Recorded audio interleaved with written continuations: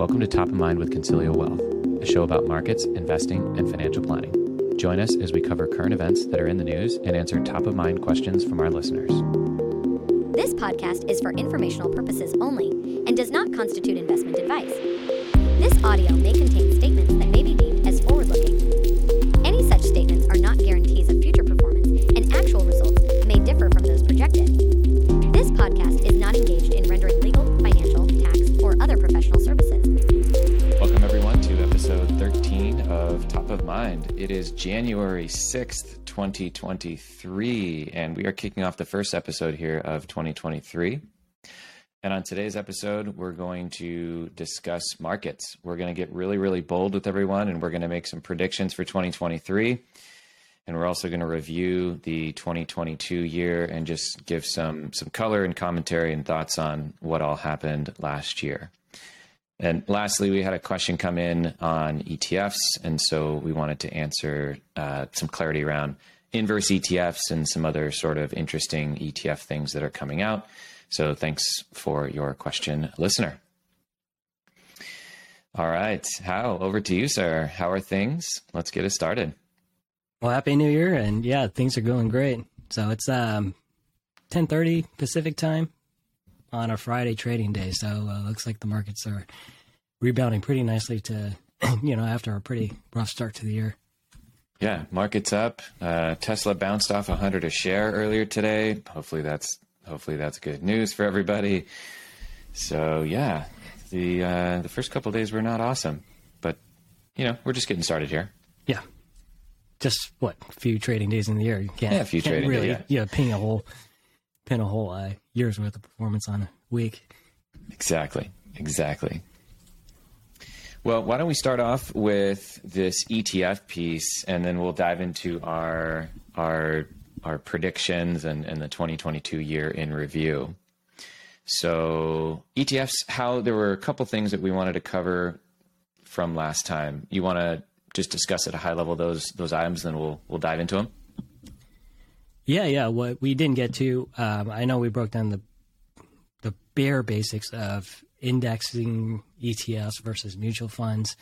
The ETF world has definitely exploded in terms of the types of offerings, and levered ETFs, active ETFs, inverse ETFs, single stock defined outcome ETFs are heavily marketed to investors, especially retail investors. And we just want to, briefly talk on some of these offerings here. Yeah, thanks. And the question that came in was specific to levered ETFs. And this is actually a great question because we see this in accounts often. For those of you that are clients, you have our portal where you link up accounts that aren't directly managed by us. And so, we have the ability to see the holdings. And we commonly see these funds drop into there. And then we commonly, you'll know when you get an email from us like, hey, don't buy this thing. So levered ETFs is where we want to start. And then some of these other sort of newer inventions that have come out recently. So levered ETFs, why don't we start just with a description of what is a levered ETF? Levered ETF is just that. Excuse me. And it uses a position, and it levers up the performance, right? Up or down by 2 times, 3 times the performance amount. So let's say you lever it against the S&P and say that it's a 2x levered, and the S&P is up 10%, you're expected to get 20% up. And the flip side, though, is if the S&P is down 10%, like we've experienced, very recently, probably more than 10%, you're down 20% because the leverage in it has a multiple, like a multiplication factor to it, right? So the ETF manager uses derivatives to let's say you have $100 invested, he uses derivatives to get that $100 to $200 or $300 based on what the underlying S&P index is doing. Interesting. Okay. So the issue with these, for clarity and why we email clients and say, hey, don't buy this thing. So these are specifically designed if somebody were to purchase these are specifically designed to not be held overnight and to be only used for what's called momentum trading. So if the market's going one direction, say during that day, and you're trying to leverage with or against that direction. And it actually says this right in the prospectus of the fund. I know that no one reads these. This is typically what we'll do is we'll pull up the prospectus of the fund that somebody owns, and we'll highlight the section that specifically says these are not designed for long-term ownership. These are not designed to be held overnight. And they're strictly just designed to, to lever that specific trade. Here's the issue. So you have diminishing returns in a normal market when held for a period of time that's longer than a day. Take, for example, you buy a 2x S&P 500 fund. And let's say that the S&P is down 25%. So in a normal market, let's say you just buy the normal Vanguard S&P fund, right? S&P is down 25%. You need approximately 33% positive to get right back to zero. So just the math. 25% down, 33% up to get back to zero. If you buy the 2X ETF that's 2Xing the S&P, instead of dropping by 25%, you'll drop by 50%, double. But now when you drop by 50%, you need 100% to get back up to where you were. $100 in goes to $50. I need to get $50 back, or 100% return to get back to my $100. But here's the problem. 2x a 33% rate of return, remember from my prior example, is only 66%. And so the issue here is that when markets are volatile and you are double levering, you end up sort of petering out towards the low side. Remember, you can go down 100%, not more, but you can go up a lot more than 100%, which is why these mathematically don't work for longer term trading. So that's why we never recommend, we never recommend that people buy these anyways. But if you do, we never recommend you hold them. And that's also why it says that right in the prospectus to not hold these for a long-term investment. Yeah, and we're also not recommending day trading as well. So that's probably that's probably the only scenario you could use or should use any of these. If you have, for sure knowledge or a good hunch that the market is going to continue to run up or run down, because these levered ETFs work in reverse too. There's called inverse levered ETFs, so you're betting on the market to go down, which we've seen held in client portfolios that come over to us, held for more than one day, which is never recommended. Mm-hmm. Mm-hmm. Yeah, so these work both ways. You could double lever the market negative or oil negative, or these types of things. These things exist for almost anything these days. Let's switch over to active ETFs. So I think a lot of people assume that ETFs are passive. At least that's what we're told by Vanguard ads. Passive meaning, it's not actively managed, but there's sort of a newer invention that is active ETFs. Let's talk about that for a minute. Yeah, we actually are seeing quite a bit of old mutual funds move from the mutual fund, what we call in the business wrapper, to the same strategy and manager using not the mutual fund wrapper, but now an ETF wrapper. So it's the same fund, same management, same strategy, but with a different, tax shield essentially, or a tax approach to investing. And I think that's what we're seeing initially with active ETFs. And again, we have some newcomers like ARK and Kathy Wood, who just started out. Well, she did start out as a mutual fund. Actually, I correct myself, but she gained a lot of notoriety through the ETF. Mm-hmm. So that's one way. Another way through active ETF is, you can buy, trade, and sell as if you were trading in a mutual fund, like I mentioned before, but now they're just coming out fresh out of the gate as a brand new offering. And you're going to get all different flavors. We use them too because they are more tax efficient. The expenses tend to be lower, but they're in the same neighborhood as an active mutual fund, which on that side, to be fair to them, their expenses have been coming down as well. So it's really how you want to approach it. And we've mentioned that ETFs are more tax efficient, meaning they don't typically kick out a capital gains distribution. And That's what you're going to get from active ETFs. So any straying from the underlying benchmark, you're making an active bet, right? Whether you realize it or not. So it doesn't take much to be active, right? Let's say you want growth, right? You want growth companies. You're making an active bet relative to the benchmark.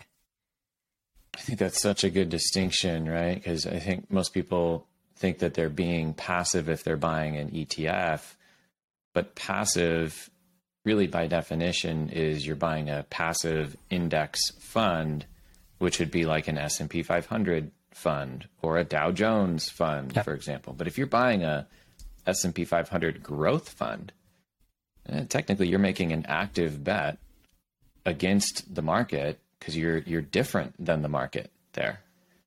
And on top of that, when these funds are then traded, if somebody is buying and selling, or they're selling the growth fund to buy the value fund, or they're buying a healthcare fund or whatever, that is again an active move. And so I think there's a disconnect with the ads just say buy passive, it's cheaper equals better. And that's not necessarily true. Active funds can be more expensive. The cheapest funds are like the S&P funds, they're maybe 0.03% to own. Active funds are more, smaller funds are more, and also actively trading, which almost everybody does. I'm not talking day trading, I'm just talking trading, period. Those are all active moves with or against the market. Correct. And, Vanguard does have, quite a few active fund offerings, right? They have 379 funds, 128 of them are active, right? And in combination of mutual funds and active ETFs. So Vanguard, who we do use in our models or portfolios, they do have a extensive active background, outside of what the Bogleheads like to tout. It's you gotta be careful about what you're buying and know what you're buying, because certain passive ETFs, they're going to follow different benchmarks, right? We look at small cap versus small cap. One is the benchmark against the Russell 2000. Another one is the benchmark against the S&P 600 small cap. They have very different makeups. Very different. Yeah, Chris mentions passive benchmark ETFs following the benchmark. So when the S&P kicks out a company and adds another one in, yes, you'll pick that up, right? You'll get that as it comes in if you own the S&P index. But certain benchmarks have different rules about reconstituting and when to kick in and kick out, right? Everyone knows GameStop and AMC, and not a lot of people know that they owned it in their small cap funds, and they owned it for the majority of the year because certain funds only rebalance once a year.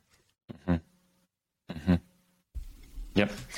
Know what you own. That was our theme last time, and we're carrying it over to this time. Know what you own.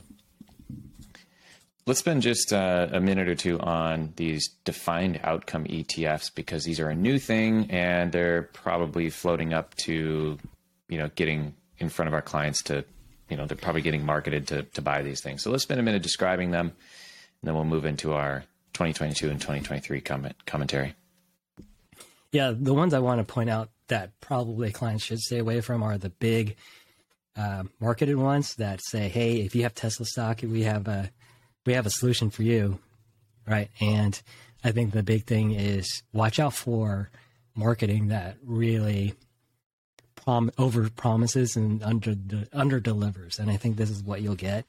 This is a form of derivative trading as well, because they use options to cap the upside and limit the potential downside. So defined outcome means your defined outcome in the future is expected to be no more than 10% down and no more than 15% up. So now stock investors have, a pretty much a strong expectation of what their particular stock holding would have, but they use options to do that. So it's the way I explain it is confusing. I think that's probably why retail investors should not invest in something like this without professional advice or guidance here. But certain situations might benefit from this, but it's not many, to be clear. So do these all have capped downside in exchange for capped upside? Yeah, that's how the cap downside is basically a form of insurance, right? Because who's going to pay for that? Or who's going to give you that for free? You got to pay for it. Right. And to pay for that, you do give up some of your upside. But like I said, that limits your upside. So let's say you did buy a bunch of these when the market was down 25% in July, and the market rebounded 7% at the end of the year, right? You most likely did not participate on the upside if you bought a product like this. So basically, if you ride the bottom and then now decide, I want this, it's too late, because all you're doing is limiting upside. You got to be careful when you're using really anything like this. You got to know what you're investing in. Yeah. No, Joan, back to the theme. Yeah, there's some decent research on these types of products, and this I guess flavor has shown up in investment products, more commonly in insurance products as well. And this concept of limiting or guaranteeing a minimum return and then providing some upside but capping upside, depending on how it's structured over market cycles, because you gave up those largest return years, you actually end up earning significantly less. And so these have to do with kind of perfect timing in specific situations where they would work out in someone's best interest. Yep. So I guess our message here would be, don't take the bait because you're concerned of limiting downside in order to get a specific amount of upside. What generates sound long-term investment returns are those one-off years that do really, really well, which are always unexpected. That could be this year. It would be unexpected, but it could be this year. Yeah. Yeah, and that's why these products appeal, because especially after a downturn that we experienced last year, it's just because it hits that emotional side, and just the data shows longer term that you're just giving away money. Yeah. Okay, interesting. I'm sure these will come up in the future, because as these products roll out, we get questions about them, and we start analyzing them and determine, if any client should have this, and if so, in what way in their portfolio. So this will probably continue to come up for us. All right, let's shift gears. 2022. Let's give a quick year in review. What did we think happened? What didn't happen? And I'll let you kick us off here. Yeah, thanks. I'll kind of get into because we try to look forward. So I'll give you a glimpse on what our thinking is heading into the 2022, because it'd be easy just to go look in hindsight. It's like, well, Russia was obviously going to invade Ukraine, right? Yeah. Of course, oil would go up 60%. Yeah, we traded that, sure. Our general approach isn't to swing, so significantly one way or another. So if you are, in those cases, you are wrong, because we are predicting the future here. Any wrong assumptions don't blow up the performance of the portfolio. Mm-hmm. So heading into 2022, a lot of 2021 actually colored our thinking. 2021 began the year where these high-tech growth names, first and foremost, started dropping. I mentioned Cathie Wood. ARK was the poster child of that, of February 2021, where it peaked, and then it had a very dismal 2021, right? And then other growth names followed. That's because what sparked that is the assumption of the Fed back in 2021 saying they are very soon, going to raise rates, right? Because inflation is creeping up, hasn't crept up yet. They use the term transitory. They said the economy has not fully recovered. So they were hesitant to raise rates, but they were looking at very soon. This caused the market to look ahead and reward value stocks and punish growth stocks, right? What we didn't get, though, by the end of the year was growth stocks recovered and actually beat value stocks. But that kind of showed us what higher rates and the market reaction to higher rates was.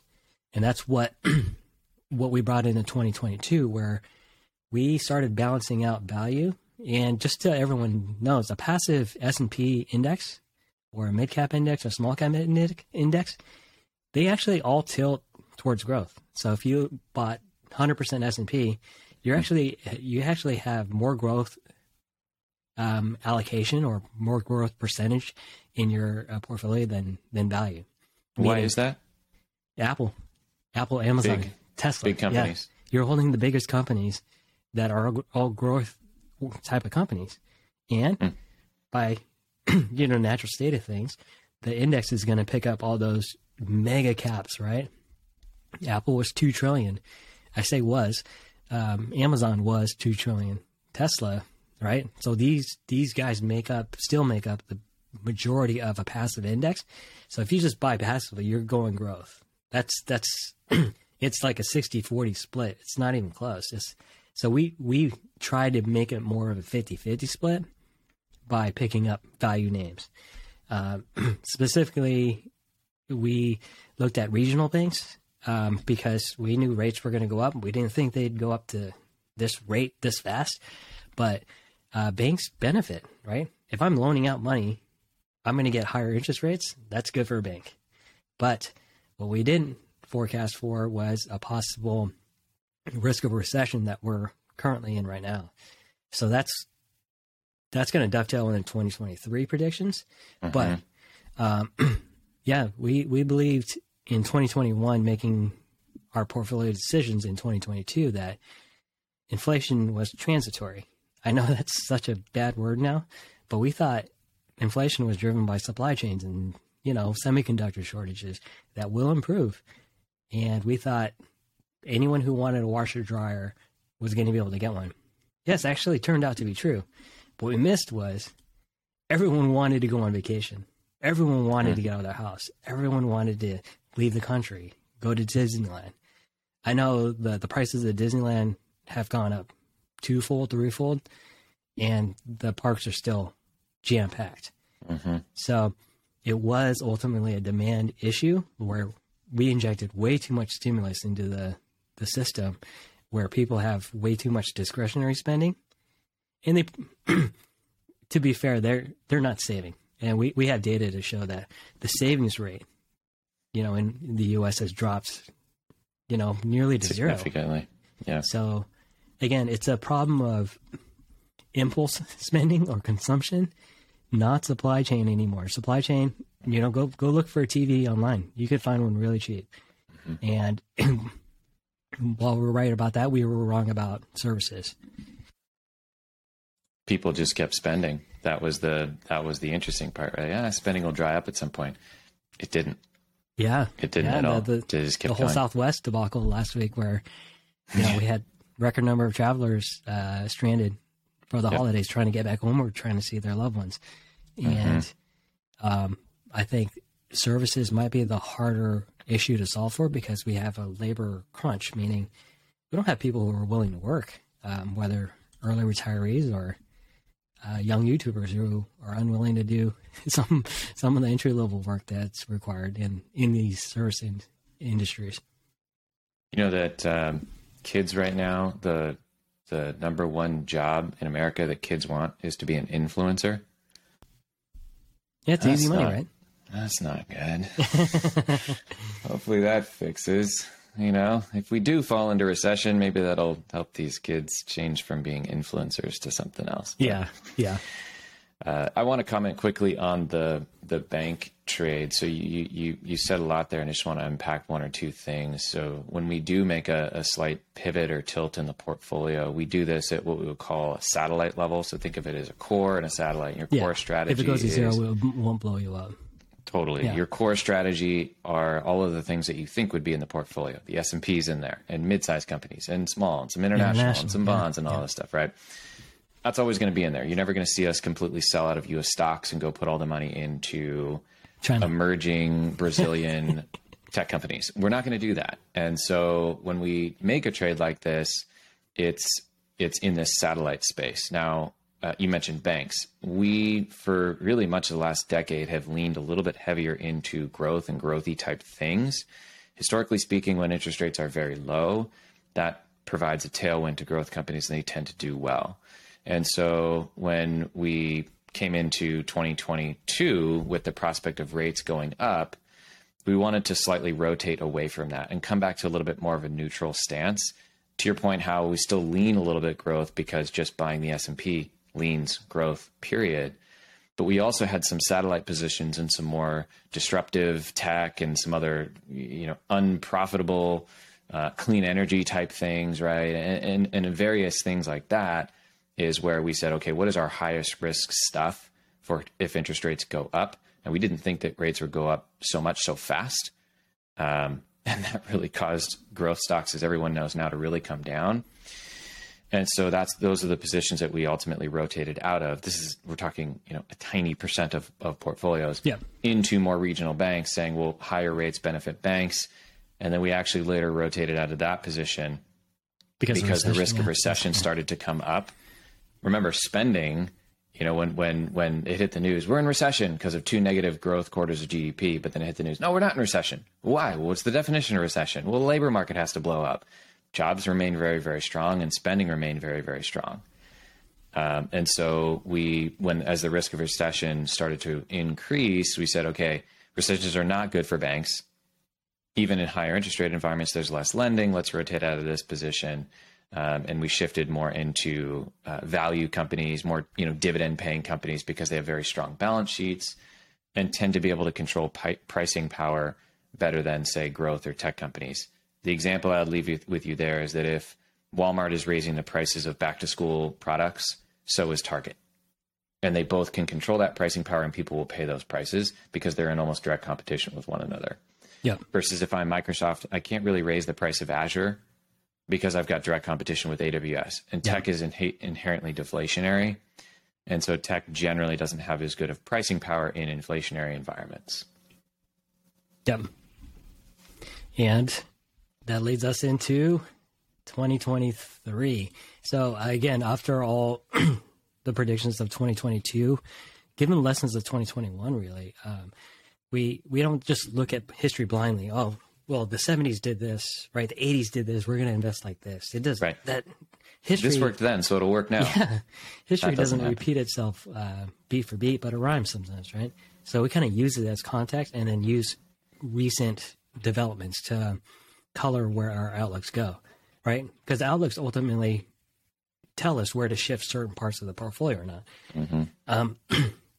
So 2023 predictions sure to be wrong because we don't know what the future is going to hold. There might be another invasion for all we know. And not to make light of that, but those are things we just can't account for because it doesn't exist in our world yet, right? And right now what we know, though, the Fed will pause, not pivot.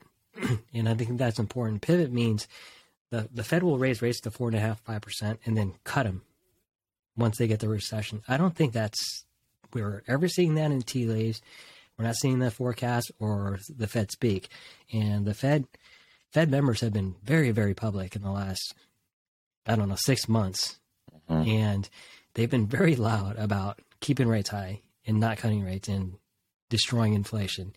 So the fact that we're seeing pricing for the future interest rates coming down so quickly, I think that's a mistake.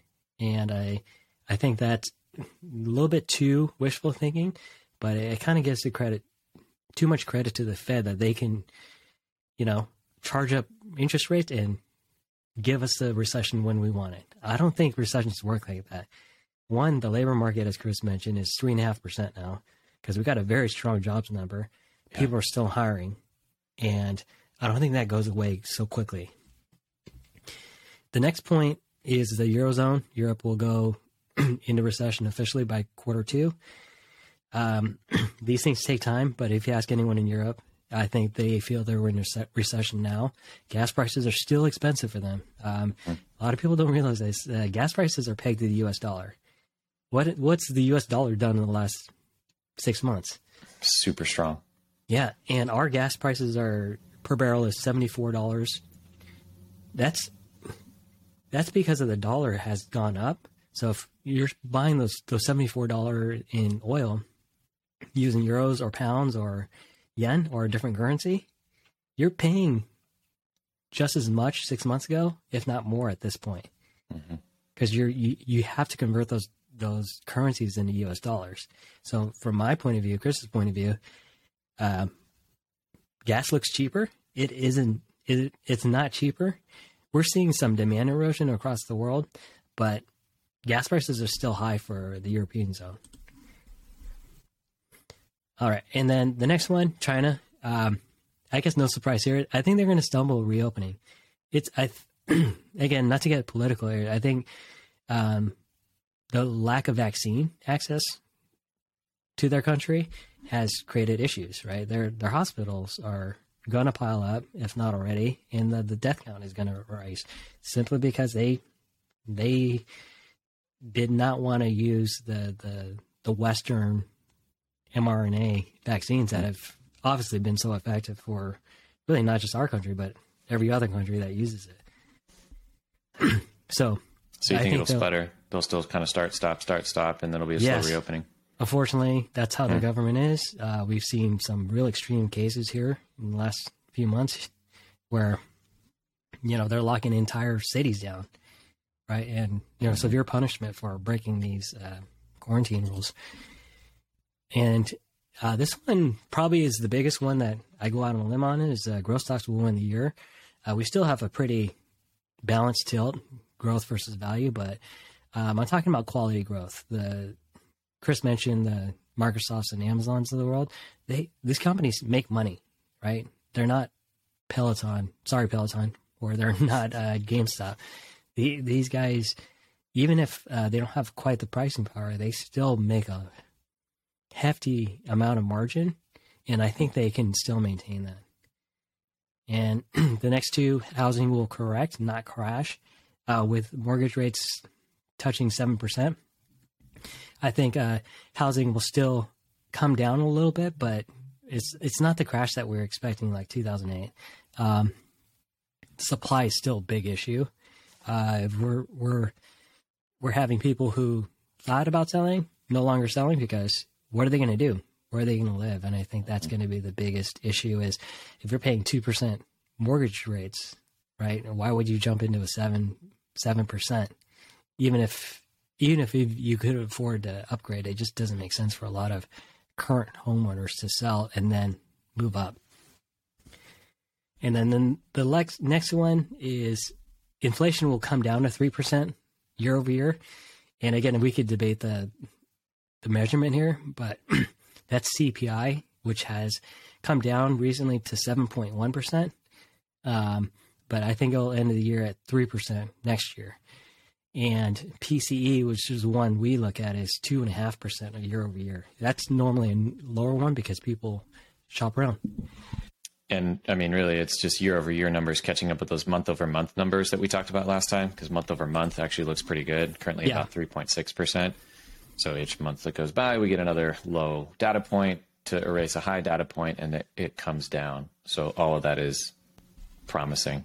Yeah, because right now, January's data is going to be compared to January 2022. Mm-hmm. So prices are still going to be higher, but they're going to be compared to a higher number the previous year. So it's going to look like inflation's coming down, but prices are still, the level of price is still going to be much higher than what we're comfortable with. And we might see some deflation, especially in cars, I think. Started. Yeah, used car loan rates is 10%. So who's buying cars still? There obviously are. 10%? 10% for used cars, yeah. So that happened quick. By design, though, people are buying less used cars because they can't afford it. And that's what the Fed is trying to do. 4.25, I think. 4.3, something like that. And that was not that long ago. That happened fast. Yeah. But again, some car dealers are, for new cars, they're buying bulk loan amounts, and then they can offer some of these promotional rates at like 2.9%, 3.9%, which seems more palatable. Right. But the used car market is, looking at the Manheim Used Car Index, it's cratering. What about bonds? What do you think is going to happen with bonds? Bonds are going to be the winning asset class. That's bold. Yeah. Heading into 2022, we had 1% yields. Now we're looking at 4.5% on the short end, like short yields, and 3.5% for 10-year, like intermediate yields. The 70s, right? That's where they started. And when Paul Volcker raised rates to 20%, bonds lost 9% that whole year. It's simply because bonds had a starting rate of 4.5%, which is a much healthier rate than what we had last year. And here's a fun fact. Bonds have never lost money 3 years in a row. They were negative in 2021. They were negative in 2022, 2023. Could we break a record? Of course we could, but they've never been negative 3 years in a row. And they've only lost money 2 years in a row twice since 1926. So I had been saying a lot on my calls, we were living through the 100-year worst start, actually now finish in the bond market. We did it. We finished it. And now we're in 2023. So it's likely that bonds are positive in 2023. If you do get a recession, U.S. or really anywhere, that money is going to flow into U.S. debt. And that's going to bring interest rates on our intermediate and down, even if the Fed's raising rates. And that's what's called an inverted yield curve. We'll get into that, but we'll get into that. That's what's showing up in our data right now is an inversion. So there is a rush to safety at this very moment. Yeah, that's interesting. Okay, maybe we can unpack that more next time. Yeah. That's awesome. Okay, good. Hey, thanks. That was rapid fire. Let's if there's any questions out there, let us know and we can unpack more of this stuff. But that's all the time we have for today. All right. Thank you, everyone. Thanks so much.